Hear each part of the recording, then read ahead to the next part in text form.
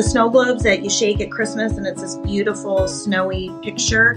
I said imagine that's our life. And somebody didn't just shake it. They threw it on the ground and they shattered it.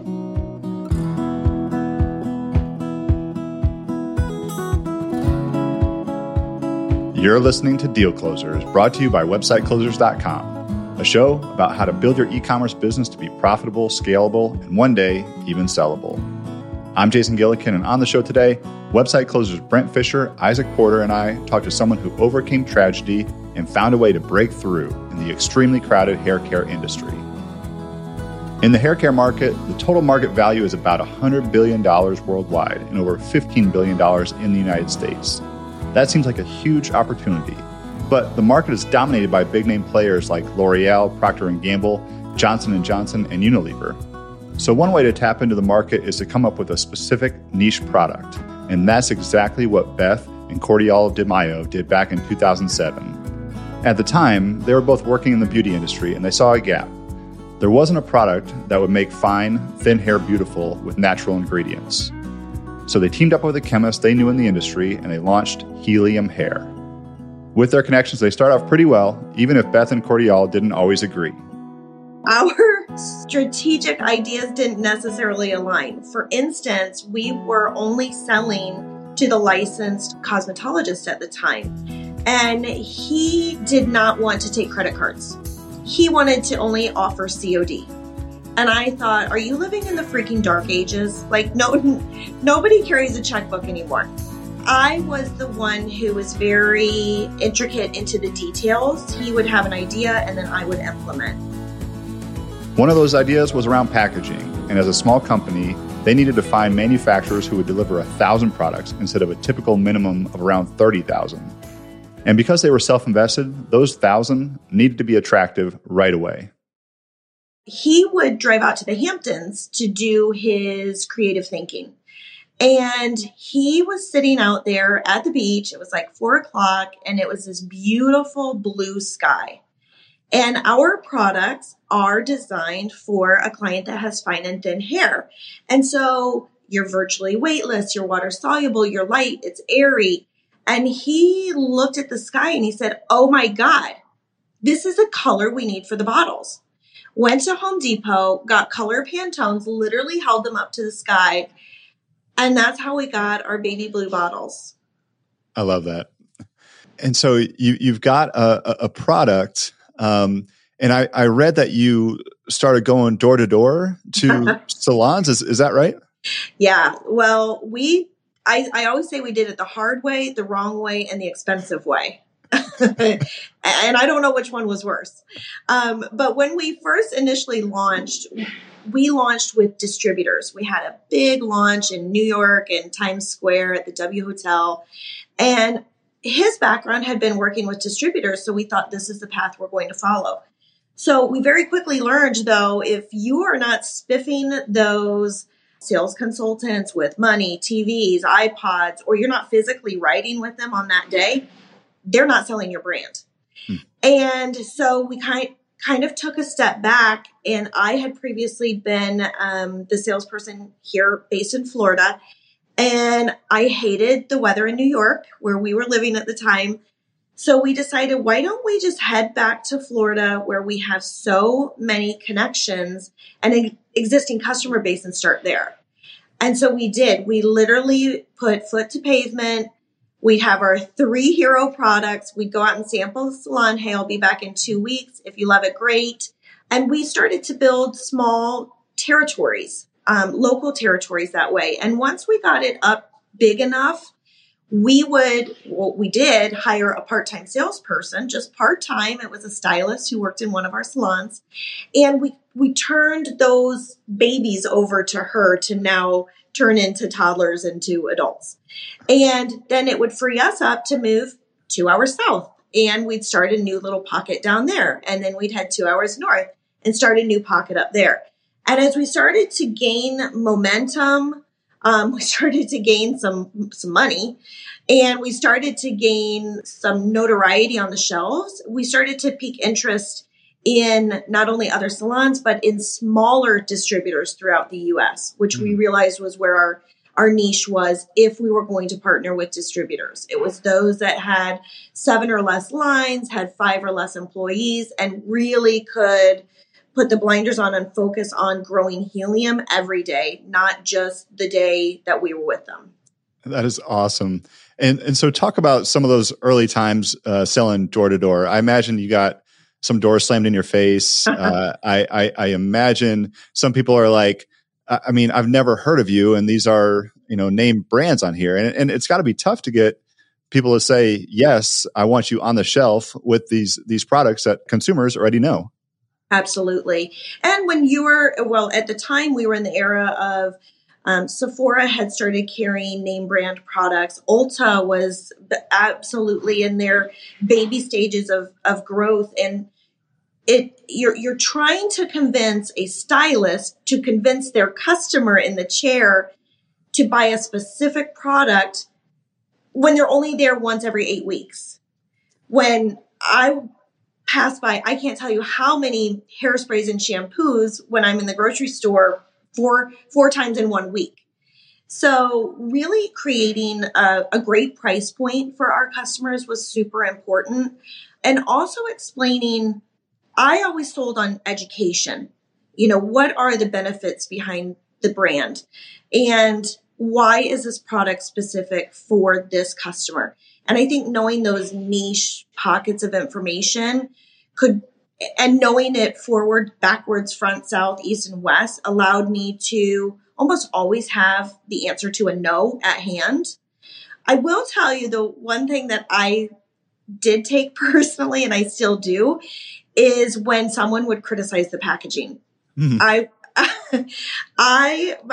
I don't have very thick skin. And so that one always hurt me a bit because, it's like your baby. You put your blood, your sweat, your tears, and your money into this, and somebody's telling you, oh, well, you don't look like Alterna, or you're not expensive enough. It's probably not good. And so definitely having years of experience has taken that edge off of me to take it less personally. Yeah. What about e-commerce? In 2007, as you're just getting started, were you thinking about e-commerce at that time? Were you not? Like, where were you at with that? Yeah. So that's, again, where the husband and wife partnership and age difference really came into play. And I used to say, our kids, we would sit at dinner and our 2 girls would say, stop fighting. And I'd say, we're fighting over payroll. Like, this isn't what mom and dads fight about. Most mom and dads don't work together and, talk about HR issues over, mac and cheese. But I will say that initially my late husband wanted nothing to do with e-commerce. And honestly, our e-commerce business really didn't even come about until after his passing. I was always a proponent of e-commerce because it's direct. I mean, why not? Right? Your margins are better. You're direct to the consumer. It's just such a wider market that's so much easier to market to. Those were tough conversations that never really went anywhere, obviously, until I took over. And come 2017, we said, at least specific to our industry, you're selling to a customer who's wholesale. She doesn't want you selling online because you're taking her customer away. So how do you satisfy both of those needs? I want to sell to this consumer over here, but I want to keep this wholesale customer happy. And so at the time, we did not have national coverage as far as sales consultants to wholesale. So that was one benefit for me. I had an opportunity to open up e-commerce to maybe those consumers who didn't have a salon nearby that still wanted to buy product. So that was kind of my first little loophole into e-commerce. So I said, okay, well, nobody seems upset about that yet. Now, I don't want my existing customers to think I'm stealing the customer in the chair. So now how do I conquer that? So what we did is we actually priced our products $1 more at MSRP on our website than what a salon would actually sell them in-house. Plus, we were offering bi-monthly promotions to the salon owners. So I'm going to give you an example. Several years ago, we had what was called an aerosol partner program. So an aerosol partner would sell our hairspray at $14. Every other Joe Schmo who wasn't an aerosol partner would sell our hairspray at $18. If a consumer went to our website to buy that hairspray, it's going to be $19. Plus, they were paying $4.95 shipping at the time. So my benefit is if I go to my stylist and I buy it for $14 from her, I can almost get 2 for the price I would if I sat at home and bought it online. So what am I going to do?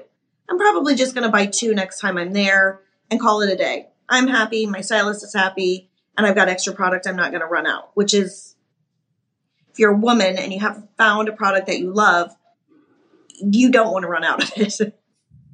That's smart. I mean, but this is like 2018 or so that you're just moving forward with e-commerce? Yeah, this was in 2017. 2017. And so that was a great way for us to really satisfy the needs of a wholesale business and also the needs of the direct to consumer who wanted to buy at home. Yeah. And so trucking along, business is great. And then boom, we're all hit in the face with COVID, right? And of course, COVID changed so many businesses that we're still lucky enough to be in business, and salons are closed. So now what?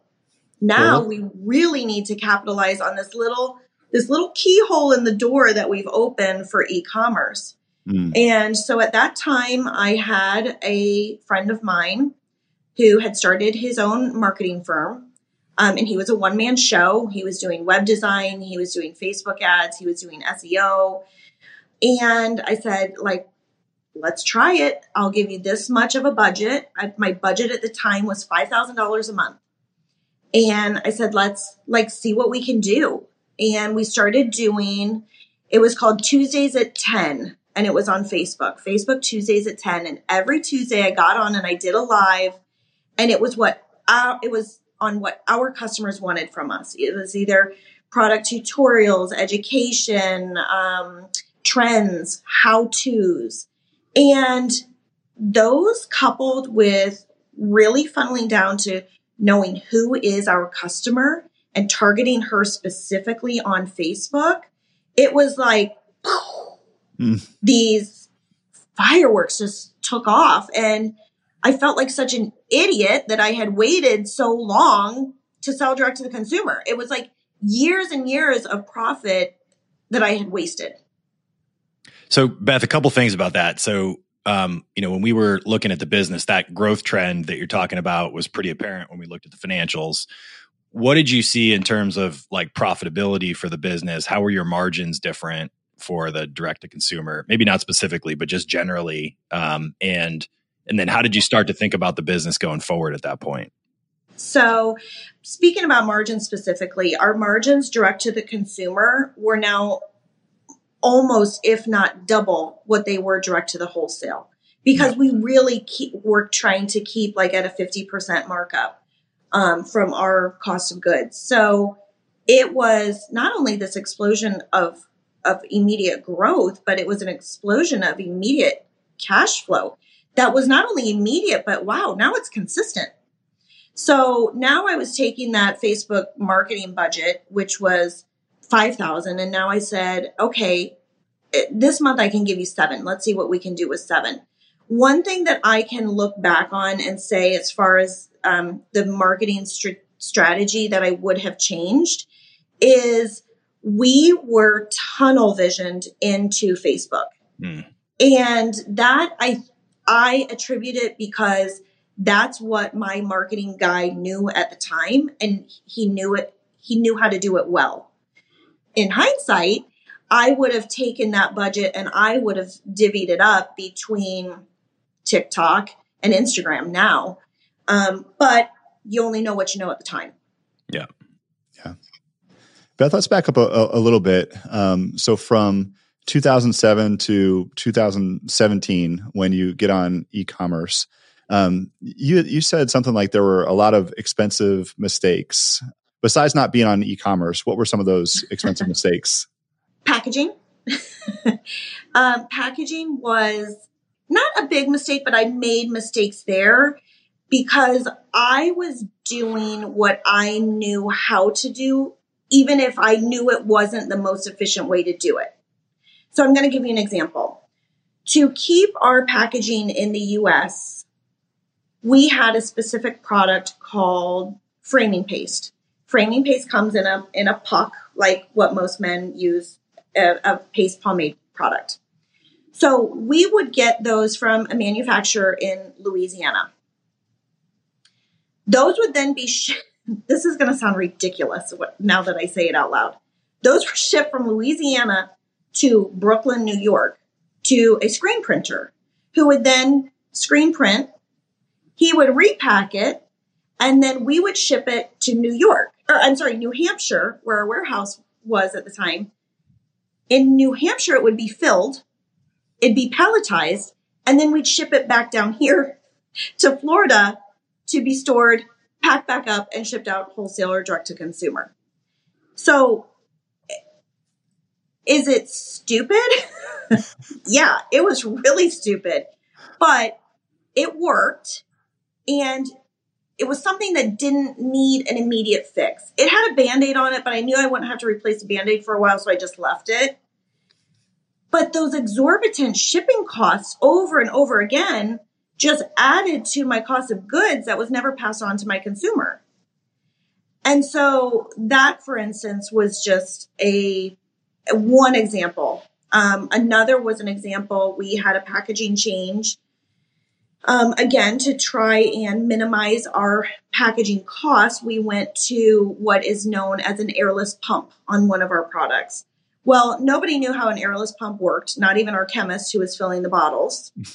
So they were filled without one of the plastic components put onto the bottom to literally hold all of the product in the bottle.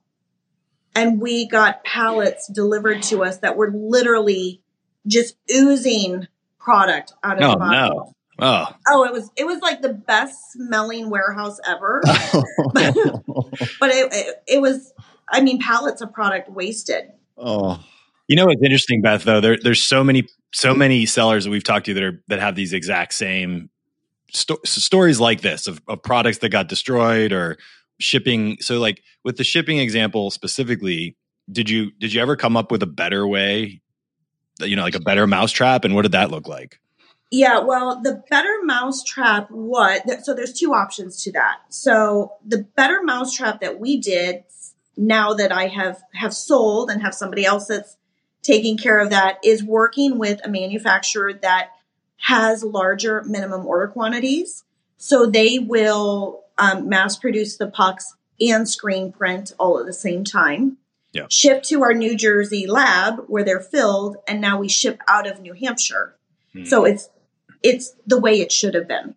Yeah. The only other way that I knew to solve that particular problem, again, Alibaba and out of the country vendors that will, again, create the molds and also screen print all in one.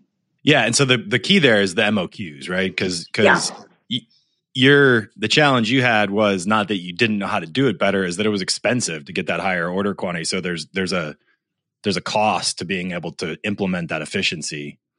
You kind of have to grow into that. Exactly. And that particular product, for instance, isn't one of our top sellers.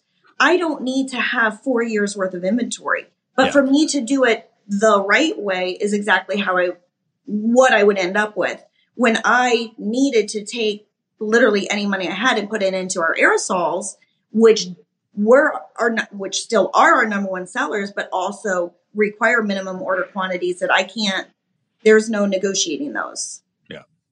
Beth, you've mentioned your late husband a few times, and in 2017, he dies of colon cancer. Yeah.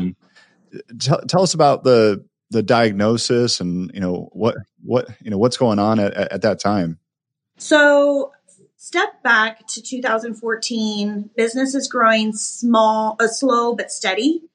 And he was going in to have his gallbladder taken out. It was an outpatient procedure. Come in at 7, you'll be out by noon. Great. I literally still remember what I wore that day. the doctor came out and said, I need to talk to you, took me into a private room. And he said, the gallbladder is not the issue. Your husband has stage 4 colon cancer. And he has maybe 10 months to live.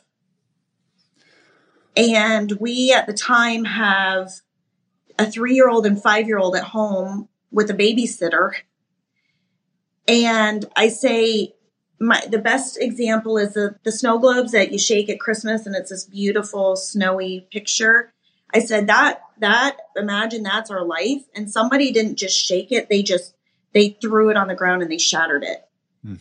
I couldn't believe it. It didn't seem real. And he came out of surgery. He's in recovery and he says, oh gosh, I feel so much better.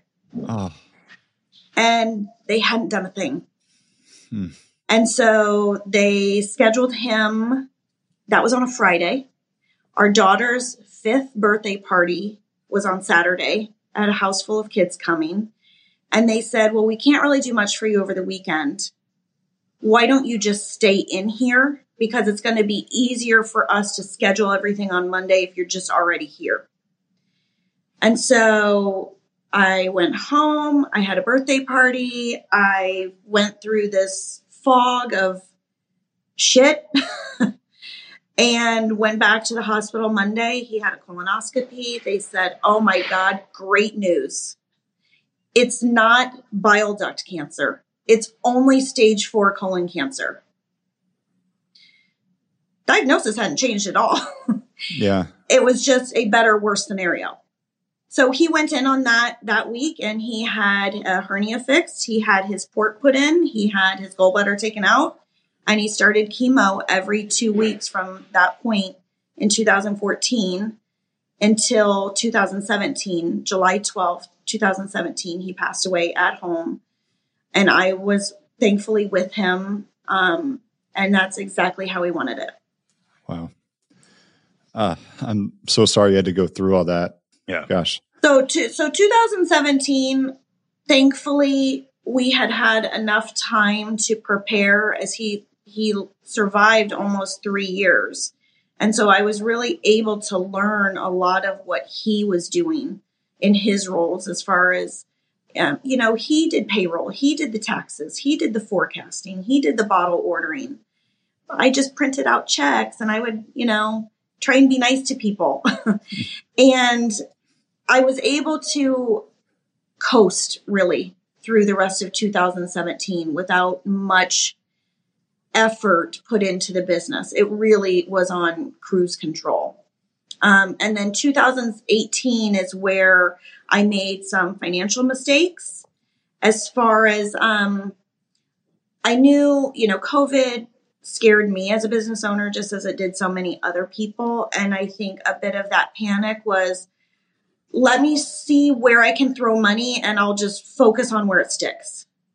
And that, unfortunately, as far, whether it was packaging, a big downfall of that was social media. Everyone thinks the route to success is with influencers. And I learned that lesson the hard way. And that was not successful for me at first because I was going about it the wrong way. So 2018 was expensive. And then I feel like 2019 really became like a rebirth of the brand. Yeah. Well, okay. So as you're going through the cancer, was there a thought of like, screw this. I don't want to go on like this. I mean, I don't want to, I don't want to keep going with helium here. There were many times like I wrote my own resignation letter, but I didn't have anybody to give it to. So I think it just made me feel better to like vent how much I hated it and how much I hated life and how unfair it was. But when I was in it, I also didn't see the beauty of my kids were never in daycare. And I took my kids to school every day and I picked my kids up. And I mean, Mondays, I dropped my husband at the hospital. That was 2 minutes from our house. Thank God. I'd take my kids to school. I'd go home and I'd work. I'd pick my kids up and we'd go back and have popsicles in the infusion room as he finished chemo. And it became a routine. But quite honestly, as many times, and my sister would say to me, well, why don't you just quit? And I said, well, what the fuck am I going to do? Like, I need a paycheck. Like, am I going to stick my kids in daycare while my husband's at chemo and go work for somebody else? Like, it sounds easy, but it just doesn't work that way. And it created a lot of resentment on my behalf because I felt like I was left to clean up this mess. I was stuck. What am I going to do? I have this warehouse full of hundreds of thousands of dollars of inventory. Like, what do you mean just quit? Like, it's not an option. Yeah. So 2018, you're growing, making mistakes. 2020, COVID hits, and you've really got to go full throttle on e-commerce. When did you start to look at maybe now's the time to exit the business? Yeah. As we got into 2020, one of my downfalls was making professional decisions with personal emotions. And well, that's understandable given what you've gone through. Jeez. But it doesn't make a very good business owner. Because I realized one thing that I was doing, which made me feel so good inside, but I was overpaying my people. Oh. And I couldn't step that back. It's like negotiating for a car. Like you don't work backwards. And so I had people on staff that I knew depended on that paycheck. I knew they were being paid too much for what they were doing, but it was a personal emotion and a personal relationship that I just couldn't, out of my heart and out of my head, change it. That was just one thing that started to actually suck cash out of my business. And when I started to see financial situations, I always thought, this is what I would say to myself, I'm not giving up. I'm giving it to God. And it always works out. And unfortunately, Jason, I kind of just continued to say that with no plan. I just said, oh, well, when it gets bad enough, I just give it to God and he'll figure it out for me. And it wasn't really happening that way anymore. I knew I had God still on my side, and I don't mean that, but God wasn't fixing my financial situations. With COVID, my aerosol company that I worked with specifically, it's one of the largest in the US, and I was the small guy on the totem pole. They had been sold 3 times by the time I started working with them. I knew they really didn't want to do business with me anymore because I'm just honestly a nobody. I'm running 30,000 cans at a time, and they're dealing with spray paint manufacturers running 1 million cans. And they're not cleaning lines for me to run 30 cans. And so I was getting, and I'm not joking about this, in 2020, I had 3 price increases from my aerosol manufacturer in 1 year. Oh. And I, on top of that, had 20-week lead times. So they were making it very difficult for me to do business with them. So when I started to see that my top sellers were going to be out of stock and I wasn't going to have them back in stock, I started to say, oh, okay, I have no more personal money that I can put into this. I haven't paid myself in months. What am I even doing this for? This isn't fun. I'm not even doing what I enjoy in this business. And I really came to this realization that for this my world needed to go in one direction. And right now it was split. I was either going to give 100% to my business, and something's going to suffer, right? And it's going to be my kids, because there's nobody there to pick up the slack for me. Or I'm going to give 100% to my kids, and my business isn't going to go where I want it to be.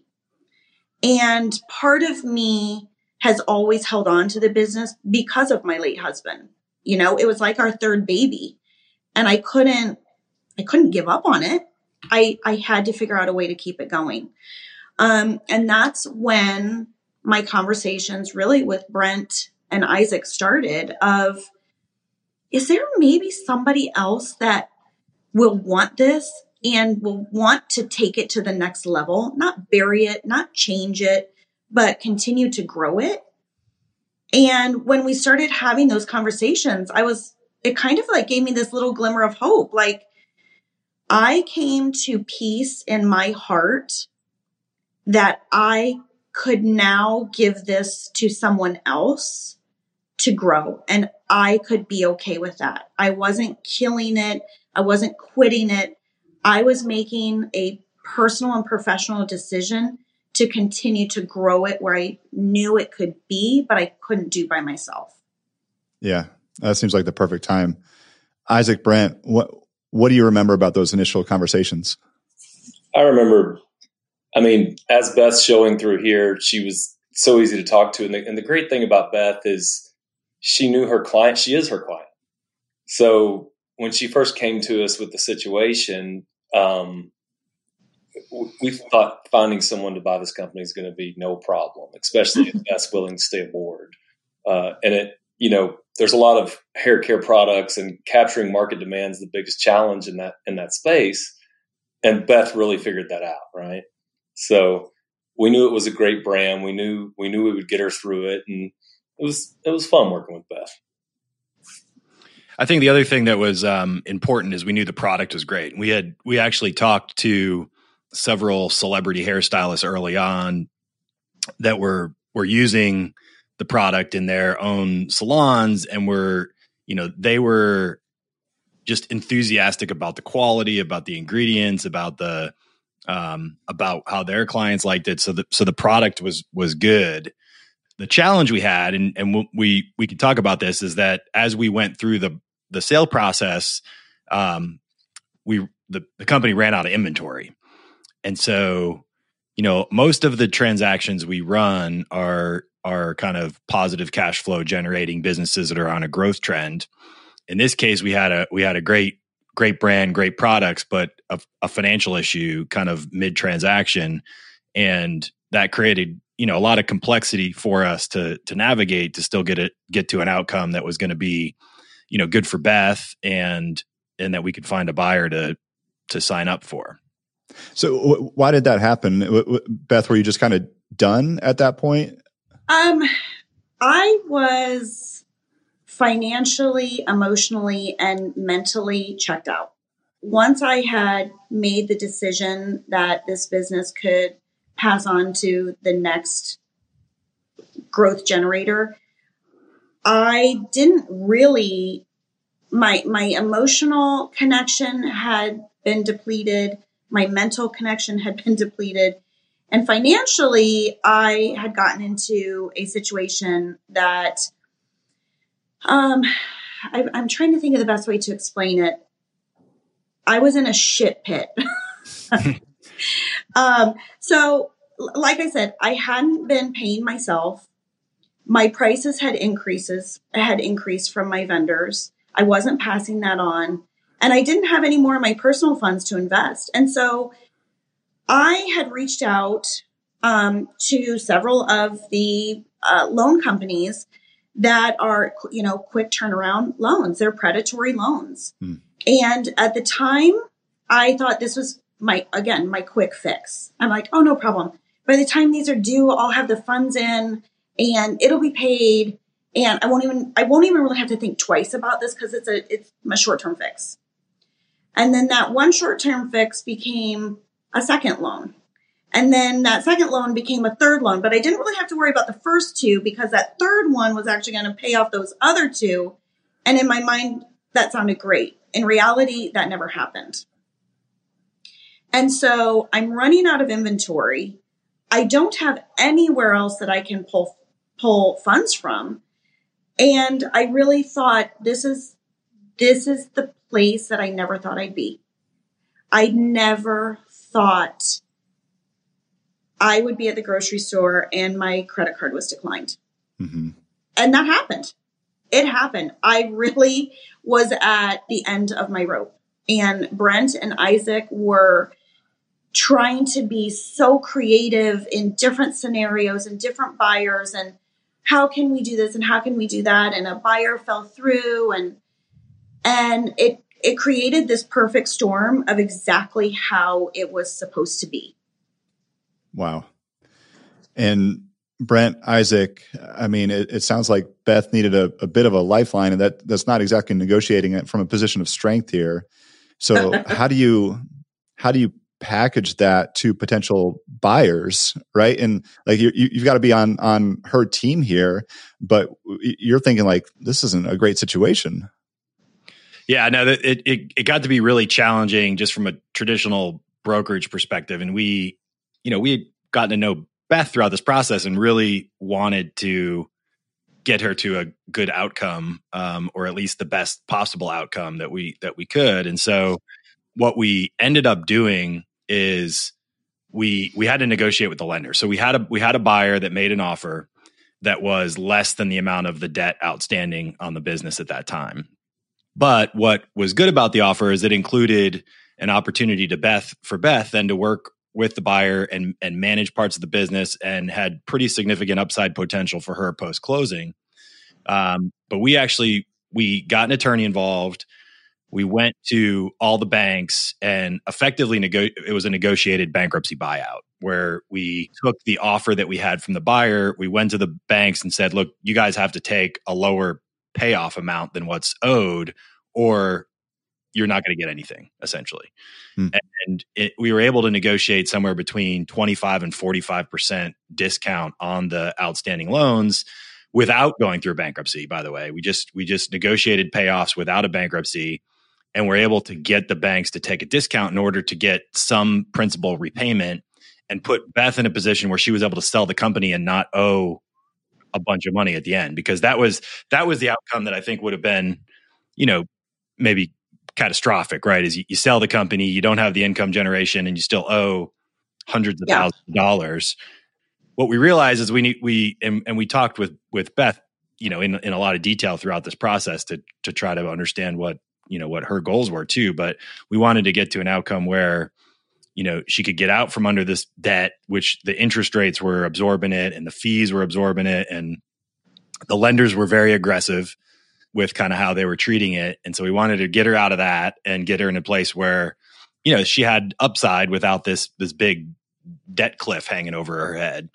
And so I think we were able to do that. We were able to negotiate discounts with all the lenders. It took a ton of work, but I think the outcome was pretty good. And, Beth, I'm just curious kind of what your perspective on that whole process was. I had loans from all the names you hear on Sirius XM that are out there willing to give you money. And one thing that I did not realize is they're really all in cahoots in the sense that if one accepts terms, they'll all accept terms. And so once we got, and I had a lawyer on board with Brent and Isaac, and she was my mouthpiece, and she started a conversation. And the first lender, which was my smallest amount that I owed, agreed to 42% off. And so now I could prove to this lender, hey, they agreed to 42% off. She said, well, I'll only do it if everybody else does it. So I went to, our lawyer went to the largest debtor, which was six figures. And they not only took 42% off, they actually went to 61% off. Whoa. And it was this instant, like, oh my gosh, there's light at the end of this tunnel. Like, there's going to be good that comes out of this.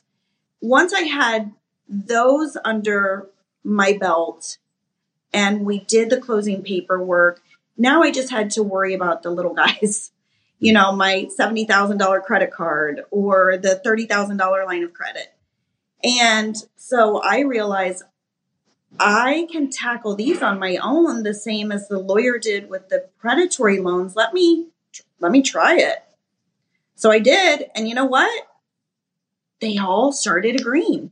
And I have not had one that has not agreed to less than 42%. Wow. That's awesome.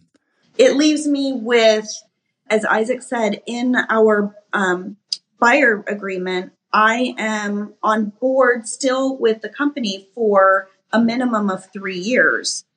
So I not only have an agreement with them that will bring in income, I still get to be a part of the decision making, still the face and the founder of the brand, but I can now drop my shoulders to know that this massive amount that I thought was going to be sitting on my shoulders, it really isn't that massive. And I can be done with this in 6 months. And this isn't why you go into owning a business. You want the financial freedom, you want the physical freedom. And I know I'm not the only one who thinks, I don't want to ask because I'm too embarrassed, or I don't want to ask how did she fund her business? I'll just try and figure it out. And that's what I was doing. I was listening, but I wasn't asking because I didn't want anybody to really know the depths of the financial difficulty that I was in. Yeah. And Jason, one of the things I want to point out too about some of these inventory lenders that are out there is that the way that they are structuring their payments is based on a percentage of the revenue each month. It's pretty much, automated approval, automated underwriting. So what happened in the case with Helium Hair is one lender's taken 30% of revenue every month as their payment. And so if revenue goes up, that payment goes up. If revenue goes down, that payment goes down. But if there's 4 lenders taking 30% of your revenue, that creates a massive problem immediately where none of the lenders knew what the other lenders were pulling out. And so it just drained the business of cash pretty quickly. And I think what we've seen as we're talking to other owners and founders is there's a lot of people in this situation that have taken these inventory loans out with these type of repayment terms over the past couple of years. And then if there's any kind of a pullback in the business, you can immediately end up underwater in terms of cash flow. And it can be a really fast change from feeling like the business is healthy to being like, oh my God, I'm going to go out of business.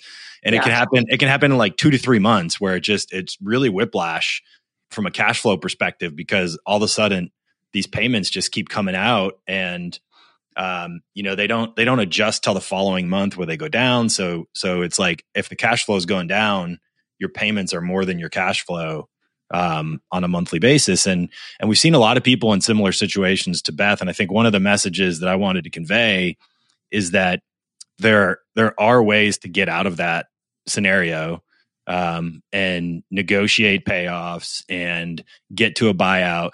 Now, where I think what Beth did a great job of is she was very realistic with kind of the situation and the expectations that she had around what she needed out of the exit. And so that helped us to get to a deal that worked, because it's a tough sell to find a buyer that, is basically looking at this saying, well, why didn't it work and how am I going to make it work? And so, we had to talk to a lot of buyers to find the right buyer, and ultimately found a buyer who really understood the business well and had some capital to inject. And I'm curious, Beth, how's it going now, and how have things been since the close? I feel ridiculous that I did not do this sooner. I have had a challenge with the transition of not doing everything on my own.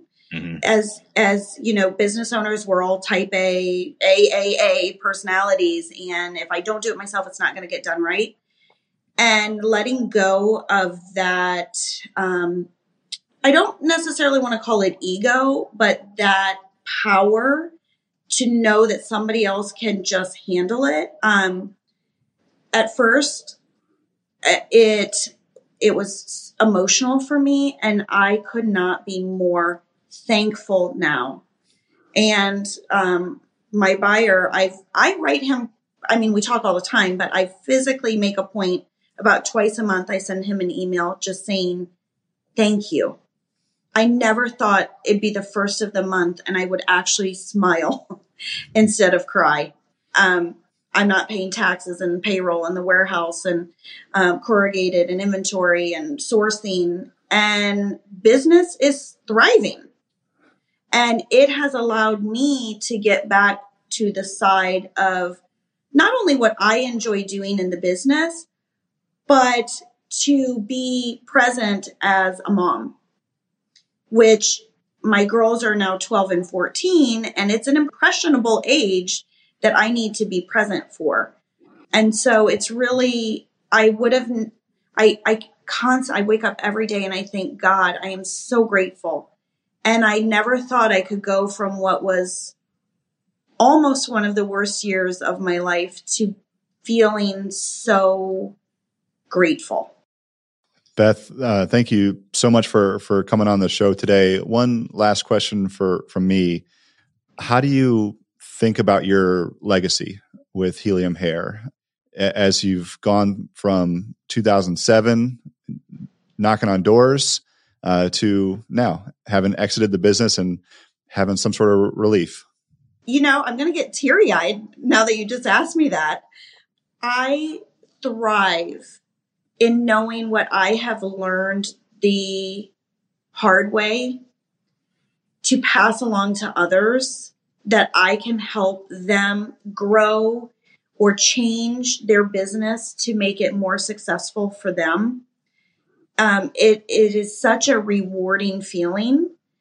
And I am so proud to know that this brand is going to continue not only in this industry, but in growth as well, because it is not just such a great product, but in reality, we don't really sell product, right? You sell the emotion behind it. And ours is such a story that so many people can connect to, because I'm a business owner. I'm a mom. I was a wife. And people say, oh my God, what would I do? What would I do if I were her? And then the caveat is, oh, I try the products and they're great.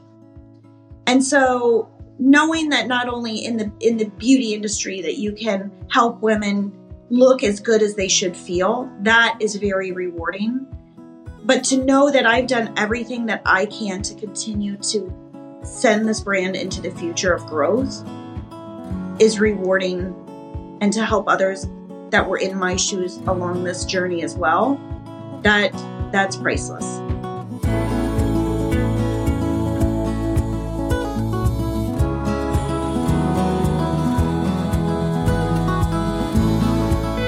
All right, that was Beth Maio, and you can find Helium Hair at heliumhair.com, with helium spelled HEALIUM. Thanks everyone for listening to this episode of the Deal Closers podcast, brought to you by websiteclosers.com. If you like the show, be sure to rate us, write a review, press the follow button, or share with your network. And of course, if you're looking for help selling your e-commerce business, be sure to visit websiteclosers.com. This episode was edited and produced by Earfluence. I'm Jason Gillikin, and we'll see you next time on the Deal Closers podcast.